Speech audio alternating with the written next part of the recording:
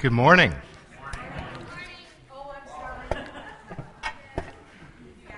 I got it. I was going to say the hardest thing about preaching is the microphone, and I got that down this morning. But there we go. Now I'm cooking with gas. It's good to be with you this morning. It's been about a year since we were last here, I think. I think it's been about a year. And we have an addition to our family. When we first started coming over here about 4 or 5 years ago, when we came over here for the first time, our son Andrew was just a little bitty guy, and as you know, kids grow up. He's 6, and he has a little sister, 4-year-old sister, and we are in the process of adopting her. And we are waiting to get approval from State Department of Children and Family Services. So if any of you know how to speed them up a little bit, we would appreciate that. You do? Okay. Oh, great. Well, I'm adopted too.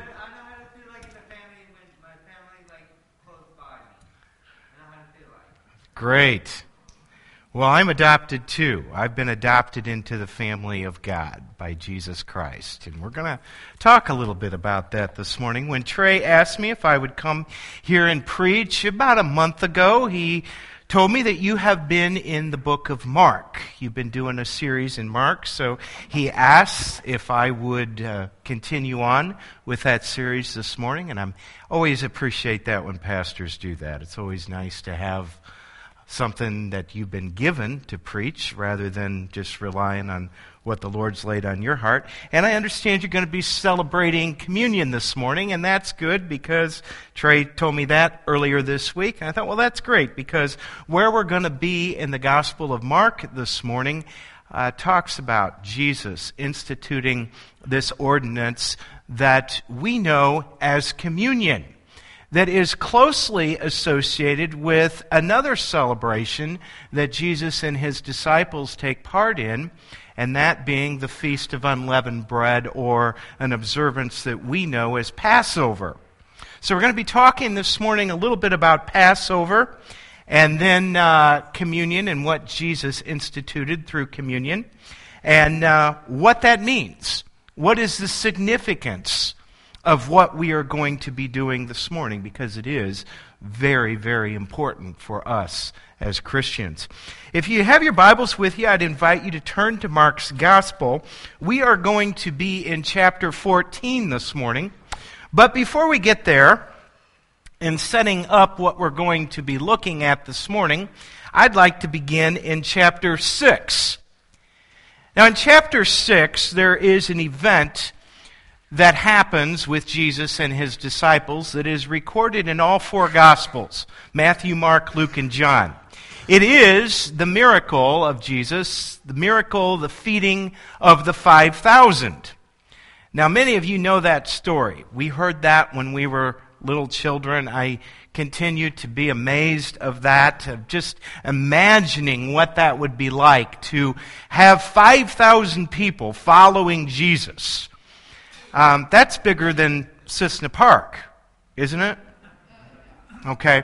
We went through Gibson City this morning, and we saw that Gibson City is population 3,400. And my wife mentioned to me, and I said, I thought too. I guess I just thought Gibson City was a bigger town than that. I grew up in El Paso, Illinois, and El Paso has a population of 2,700. So I think about this miracle of Jesus feeding 5,000 people, and this is 5,000 men. This is not including women and children. So there's probably, 10,000 people who are following Jesus. That's just, I can't comprehend what that would be like to have twice the number of people in my hometown following Jesus all at one time. But here they are, and the Scriptures tell us that they're in a desolate place, and it's getting to be dinner time, and they don't have anything to eat. And the disciples come to Jesus, and they say, "What are we going to do?" And Jesus says in verse 37 of chapter 6, he says, "You give them something to eat." And they said to him, "Shall we go and buy 200 denarii worth of bread and give it to them to eat?" And he said to them, "How many loaves do you have?" And you know the story. They have 5 loaves of bread and 2 fish, and Jesus takes that, prays, blesses it, and he feeds this multitude of people. That is actually more than 5,000. 10,000 probably, when you figure in men, women, children. And we see here in verse 33 that they took up 12 baskets full of broken pieces and of fish, and those who ate the loaves were 5,000 men. Wonderful miracle of Jesus. Can you imagine? All these hungry people, and Jesus feeds them. What would that do to your faith in Jesus? You would see that this was truly a prophet. This is somebody extraordinary who is able to do these miracles. But in verse 45, we turn the page on another day. Something new, a new event is happening, and his disciples get into a boat without Jesus. And they're out on the sea, rugged fishermen who are very well acquainted with the sea. They know what's going on. They've been there many times before, and we tell that they're afraid because a storm picks up. And this story, we also know very well, it's the story of Jesus walking on water. And so as this turbulence is going on in the sea, the disciples look out and there's Jesus walking on the water, and they're frightened. They're frightened because they think that Jesus is a ghost. And so Jesus says in verse 50, "Take heart, it is I, do not be afraid." And he got into the boat with them, and the wind ceased, and they were utterly astonished. Now notice verse 52 with me. So they were utterly astonished, verse 52, for they did not understand about the loaves. Here we have about a day or two apart. Jesus finishes feeding the 5,000. Wonderful miracle that Jesus does. Say, how can that be? How can we have enough food for all these people? Jesus gets the job done. And now here they are out on a boat, and they're scared and they're frightened. And the Word of God tells us here that they had forgotten what Jesus had done the day before. Isn't that amazing? Does that sound familiar? Do you ever forget God's past goodness to you in the midst of whatever it is that you're going through? Do you ever look at, how can God ever do this? Do you look back on your lives and see times where God intervened for you? Time where he provided for your needs, took care of your health needs, or whatever the case may be, and you sit in your present circumstances and you worry and you stew. You're afraid because you've forgotten what God has done for you in the past. In fact, Mark's gospel goes even further in verse 52. He says, "They did not understand about the loaves because their hearts were hardened." What does it mean to have a hardened heart? I read that passage in my Bible reading plan here earlier this year, and I came home one night, and at the dinner table we sat down and we talked a lot in our family about what does it mean to have a hardened heart. It wasn't too long after that, I had to give my daughter a time out. And I said, "Mary Jane, what is wrong with your behavior?" And she looked at me and she says, "I have a hardened heart." So, well, I guess maybe they're learning. I don't know. But what does it mean to have a hardened heart? You know, I had a grandma who had a disease called hardening of the arteries. I don't know if that's a hardened heart or not, but I know that one of the symptoms that she had, that Grandma had while she had that, was she became extremely forgetful. She would forget all kinds of things. Sometimes I'd go see her in the nursing home, and sometimes she'd know who I was, and sometimes she wouldn't. Now, I don't know if hardening of the arteries is the same thing as a hardened heart or not. I don't know, but the point is, Grandma was forgetful. And we were told by the doctors that comes with hardening of the arteries. You become forgetful. And what Jesus is speaking of here in Mark chapter 6 was they forgot what Jesus had done for them the day before. They forgot it. They did not understand what was going on in the present because they had forgotten what had happened in the past. And the reason for that is their hearts are hardened. You know, many of us,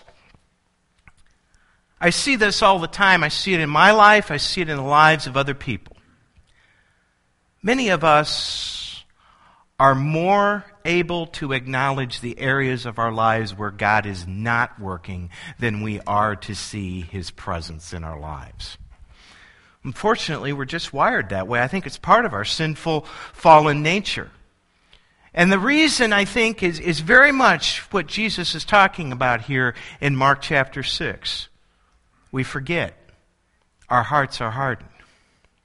And so as we come today to our passage in Mark chapter 14, it's important that we see why Jesus is observing with His disciples this feast of unleavened bread, or the Passover, as we know it. And the reason why they are celebrating this is because they are remembering what God has done for them in the past. So let's turn to Mark chapter 14. We're going to begin our time in the Word this morning in verse 12 of Mark 14. And I'd like to read this passage up through verse 25. And I'll read this.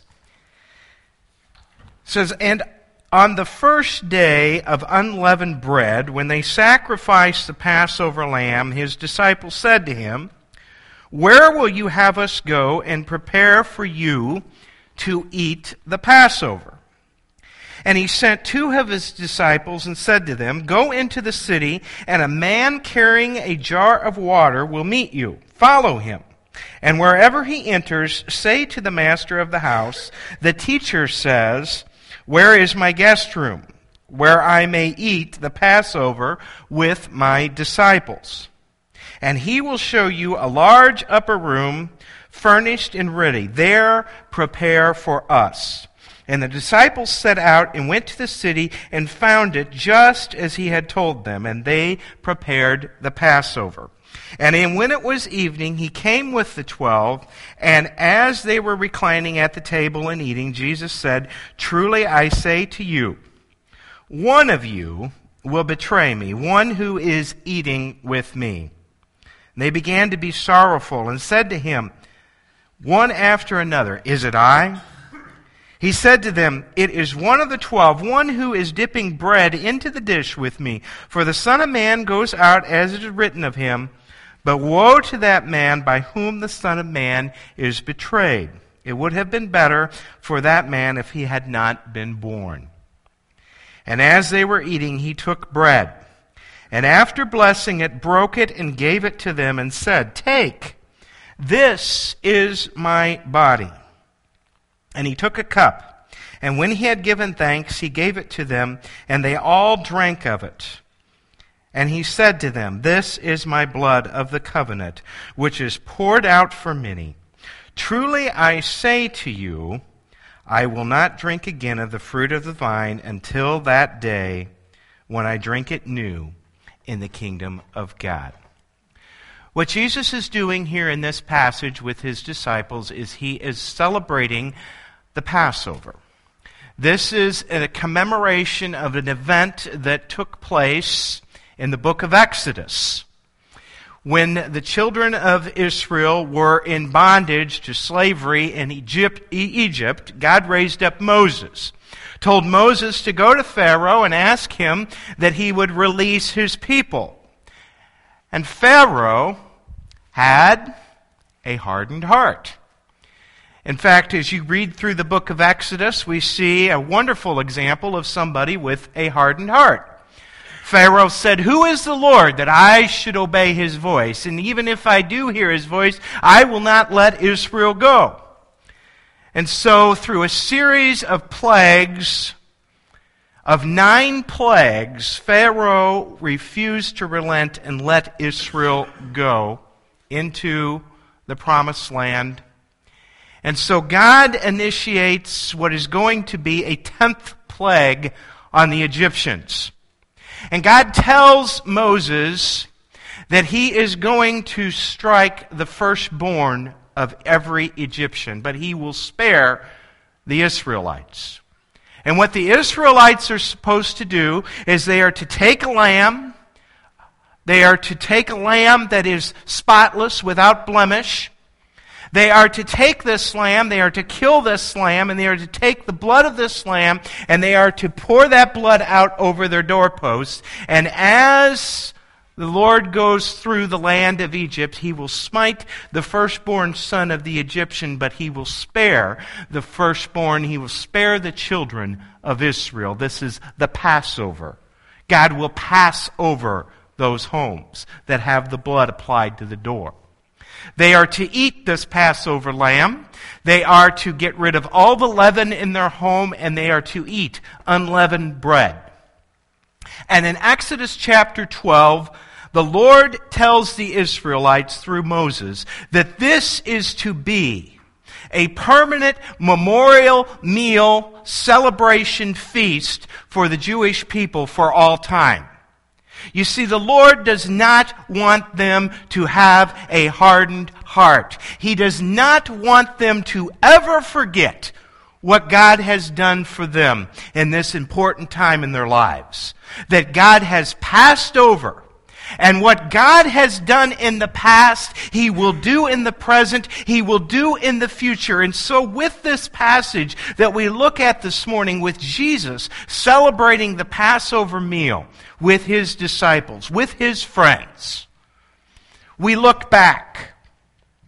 We also look at the present, and we look ahead to the future. And we see that God is there.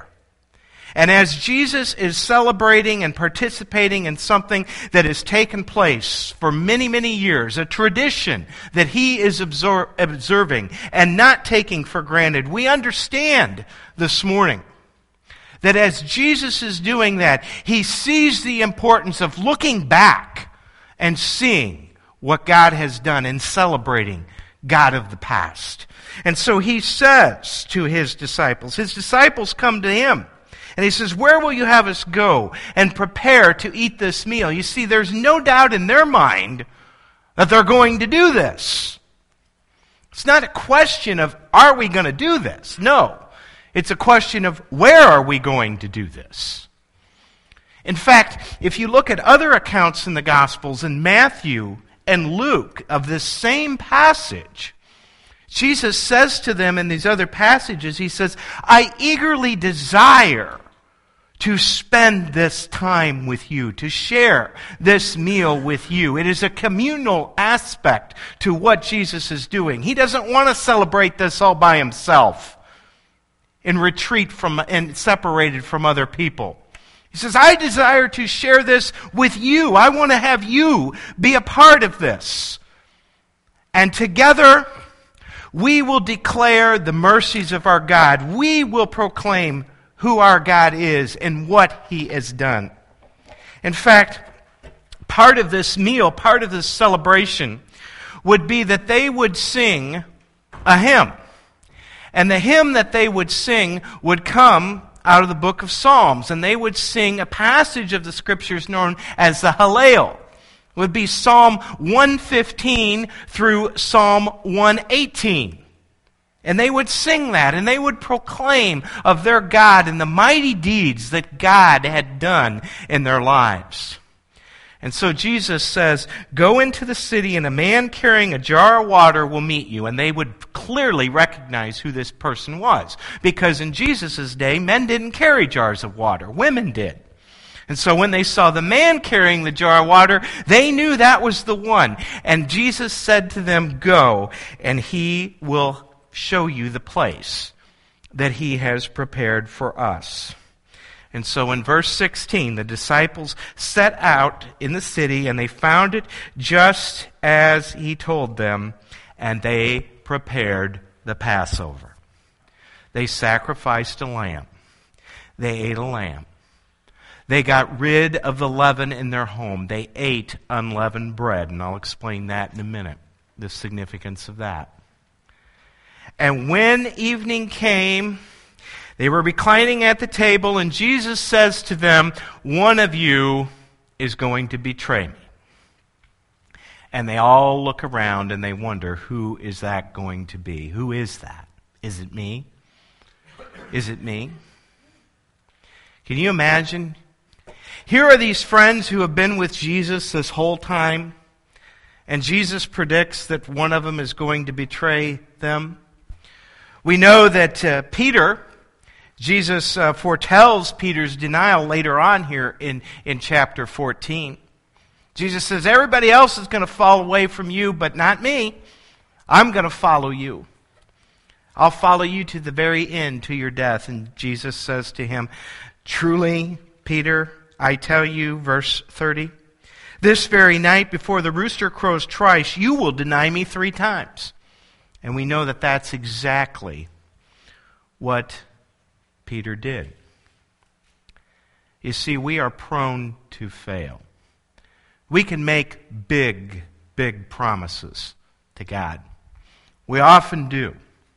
Often promise God that we're going to do all kinds of things. And we often say, you know, though none go with me, I'm still going to follow Jesus. But we realize very quickly that we can't do this on our own strength. This is not a covenant that we can keep on our own. And fortunately for us, we have a covenant-keeping God, who beginning in verse 22, Jesus institutes what is a new covenant. At the end of this meal, Jesus took the bread and he blessed it, similar to what he did with the 5 loaves and 2 fishes. And he says, and he distributes it to his disciples, and he says, "Take, eat, this is my body." Now Jesus refers to himself as many things throughout the Scripture. He says, "I am the door. I am the way. I am the truth. I am the life. I am the good shepherd. I am the bread of life." He speaks that passage in the Gospel of John, and it's a reference to the manna in the wilderness that Moses received, the Israelites received for 40 years. And Jesus says, "I am the bread of life. I am that manna." He says, "Man does not eat by bread alone, but by every word that proceeds from the mouth of God." And Jesus here, as he takes this loaf of bread, he says, "This is my body." And then after that, he took a cup, verse 23, "And when he had given thanks, he gave it to them, and he drank of it. And he said to them, 'This is my blood of the covenant, which is poured out for many. Truly, I say to you, I will not drink it again of the fruit of the vine until the day when I drink it in the new kingdom of God.'" You see, Jesus looks ahead. Down through that dark corridor of time and space, you and I were there when Jesus was crucified. A day later, they will take him. They will arrest Jesus later in this chapter. They will take him away. He will be tried. And eventually he will hang on a cross and he will die. And down through that dark corridor of time and space, he saw you and he saw me. And he saw people for all generations. And he died. He paid the price for our sin once and for all. You see, this morning we are not waiting for Jesus to come and die on the cross again. His final words, "It is finished." It is over. Once and for all, Jesus died for us. He paid the price for our sin, and He has entered into, here in chapter 14, a new covenant with us. Jeremiah foretold of this covenant. He's told of it in Jeremiah 31, chapter 31. Beginning in verse 31, he said, I will put a new heart in you. I will remove that heart of stone. Ezekiel spoke of the same thing, that this heart of stone, bent toward betraying Jesus, bent toward turning away from Him, denying Him.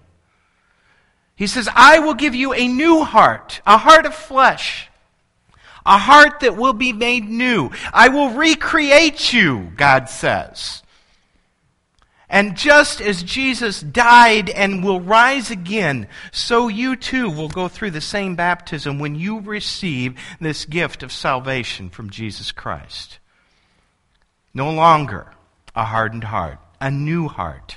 To praise God, to worship Him, to be accepted in Him. This is the blood of the covenant, which is poured out for many.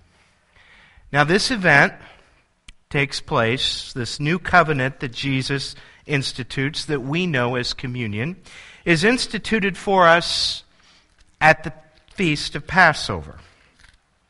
And if you would briefly turn with me to another interesting passage in the New Testament, in 1 Corinthians 5, we can see the parallel here between the Passover and the new covenant of communion. Now, in the church at Corinth, which we know of through the books of 1 Corinthians, Paul is writing to a church that has a lot of problems that he has to address. And one of the problems, one of the many problems that exists in this church, is the problem of sexual immorality. In chapter 5, we see in verse 1, Paul says, it is actually reported that there is sexual immorality among you, and of a kind that is not tolerated even among the pagans. A man has his father's wife. Now, I can't quite get all the detail. I can't quite understand that, but we know that this is sexual immorality. It is wrong. And the problem that exists in the church with regard to this problem is that some of the people are arrogant about it, as we see in verse 2. And Paul says, ought you not rather mourn over this? Instead, you're proud about it. And he says, let him who has done this be removed from among you. What Paul is talking about here is church discipline. Taking our sin seriously. Taking responsibility for it. Confronting people with this. And dealing with it. Now notice what he says about this in verse 6. He says, your boasting is not good. Do you not know that a little leaven leavens the whole lump? Now think about this with regard to Passover. Jesus is celebrating the Passover meal. It is known in the Jewish context as the Feast of Unleavened Bread. They have removed all the leaven out of their homes. There's a symbol there. There's a very important message that God is trying to convey to them. And the message is that a little leaven leavens the whole lump. You know what I'm talking about there? Anybody ever done anything with yeast bread? Come on, ladies. Yeah, I know. You know how to make cinnamon rolls. A little leaven leavens the whole lump. I used to have a woman that I worked with. Someone had given her some concoction that she kept in her refrigerator known as Amish friendship bread. And this went on for several months. I really liked it because she didn't know what to do with it. So it just kept growing, and she had all this stuff, and she was trying to give it away, and she was throwing some of it away. But what she did that I really liked was she made coffee cakes, and she made cinnamon rolls, and all kinds of things, and she brought it to work, and we all had breakfast. And then finally, she just couldn't keep up with this anymore, so she threw it all away and got rid of it. But anybody ever had that? A little leaven leavens the whole lump. Let me put it to you another way. When one person sins, another person suffers. That's the gospel. You see, we do not sin in private. What we do affects one another. A little leaven leavens the whole lump. And so what Paul is saying here is you must rid yourself of that. You must cleanse yourself from that. You must turn away from that because Christ, our Passover lamb, has been sacrificed. You see, in the Passover celebration in Exodus, God spared the firstborn of the Israelites, substituting a lamb for them, blood that they would put over their lamppost, and he would pass over their home. But you see, with Jesus Christ, God did not spare his only Son. He gave up his one and only Son for us all. Scriptures tell us, for the joy set before us, Jesus went to the cross. And he suffered, and he bled, and he died. He paid the price for your sin and my sin, once and for all. God gave his very best for you and for me. He spared nothing.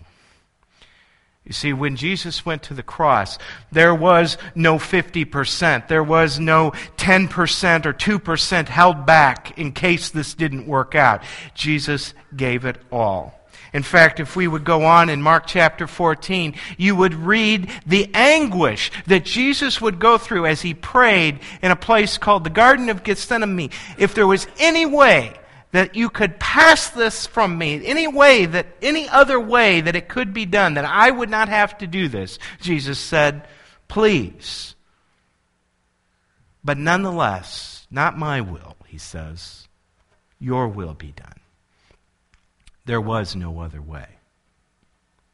And so through this death, burial, resurrection of Jesus Christ, you and me, who go to Jesus and ask for his forgiveness and accept him as our Savior, accept him as our Passover lamb, we, as the Scriptures say, have been given a new heart. A new heart to know God, to worship him. The Holy Spirit that has breathed new life in us. If any man is in Christ, he is a new creation.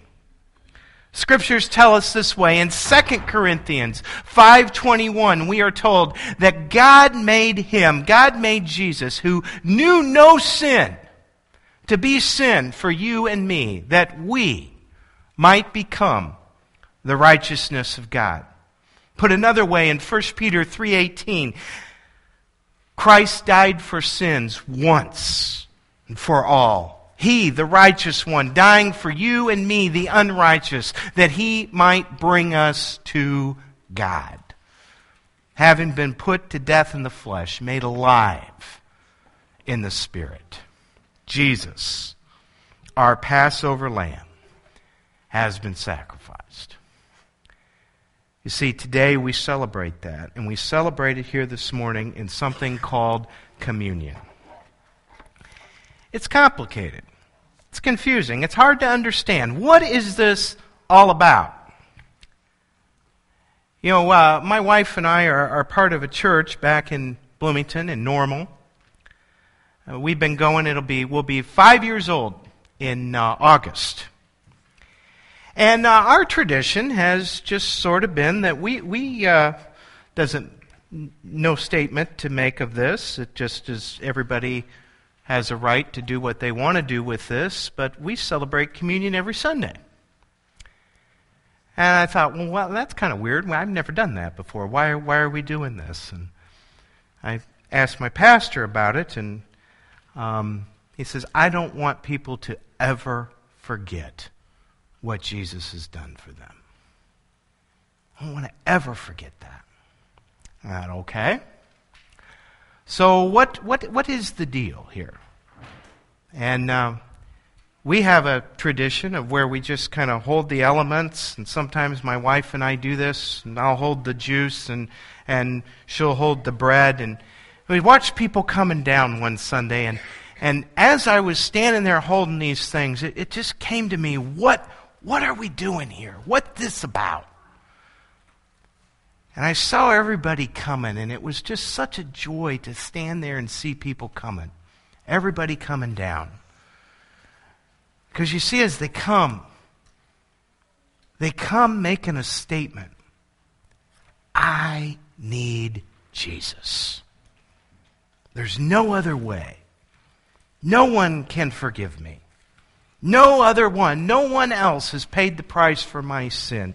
I come. I am a sinner. I need Jesus. And this morning, what God is communicating to us through this very important ordinance of communion is, don't you ever forget it. I died for you.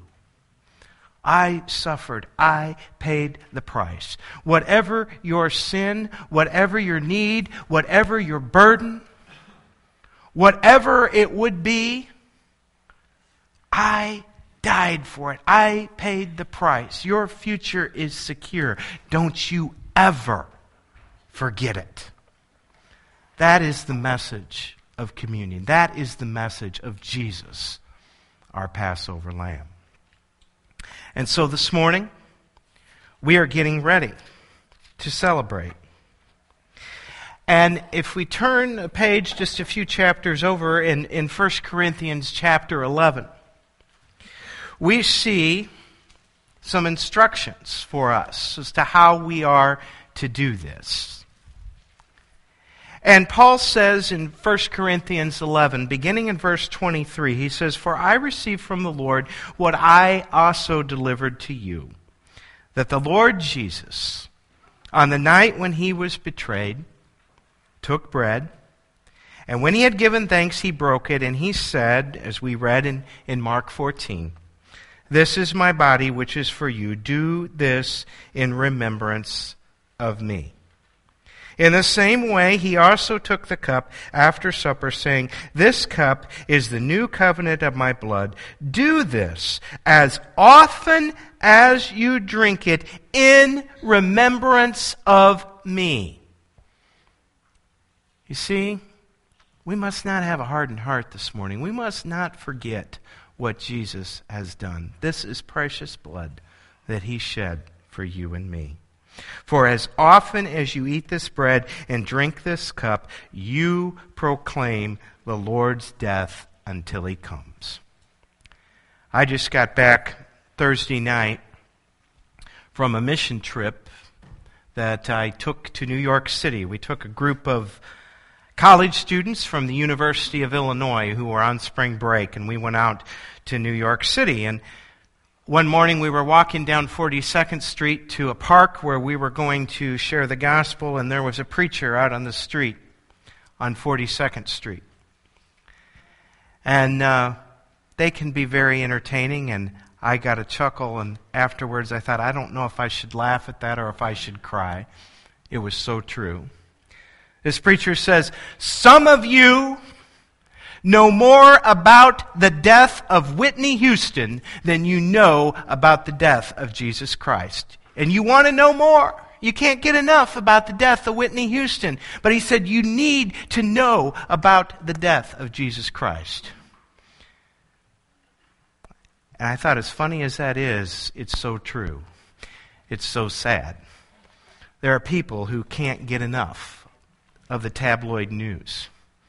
But do you know about the death of Jesus Christ? Do you know that when he died, you died? That he paid the price for you, that he died in your place so that you don't have to go through the hell that he went through. You see, as often as you eat this bread and drink this cup, you proclaim the Lord's death until he comes. But Paul also instructs us here, whoever therefore eats the bread or drinks the cup of the Lord in an unworthy manner will be guilty concerning the blood of the Lord. So not only is this a remembrance to us, it is, verse 28, a time of examination. Because the Lord tells us here, let a person examine himself then, and so eat of the bread and drink of the cup. You see, a little leaven leavens the whole lump. It's a time for us to look at ourselves and realize that there is forgiveness. For whatever our sin may be, there is forgiveness, full and free in Jesus Christ. That is the beauty of this meal. It is for everyone who has received Jesus Christ as their Savior.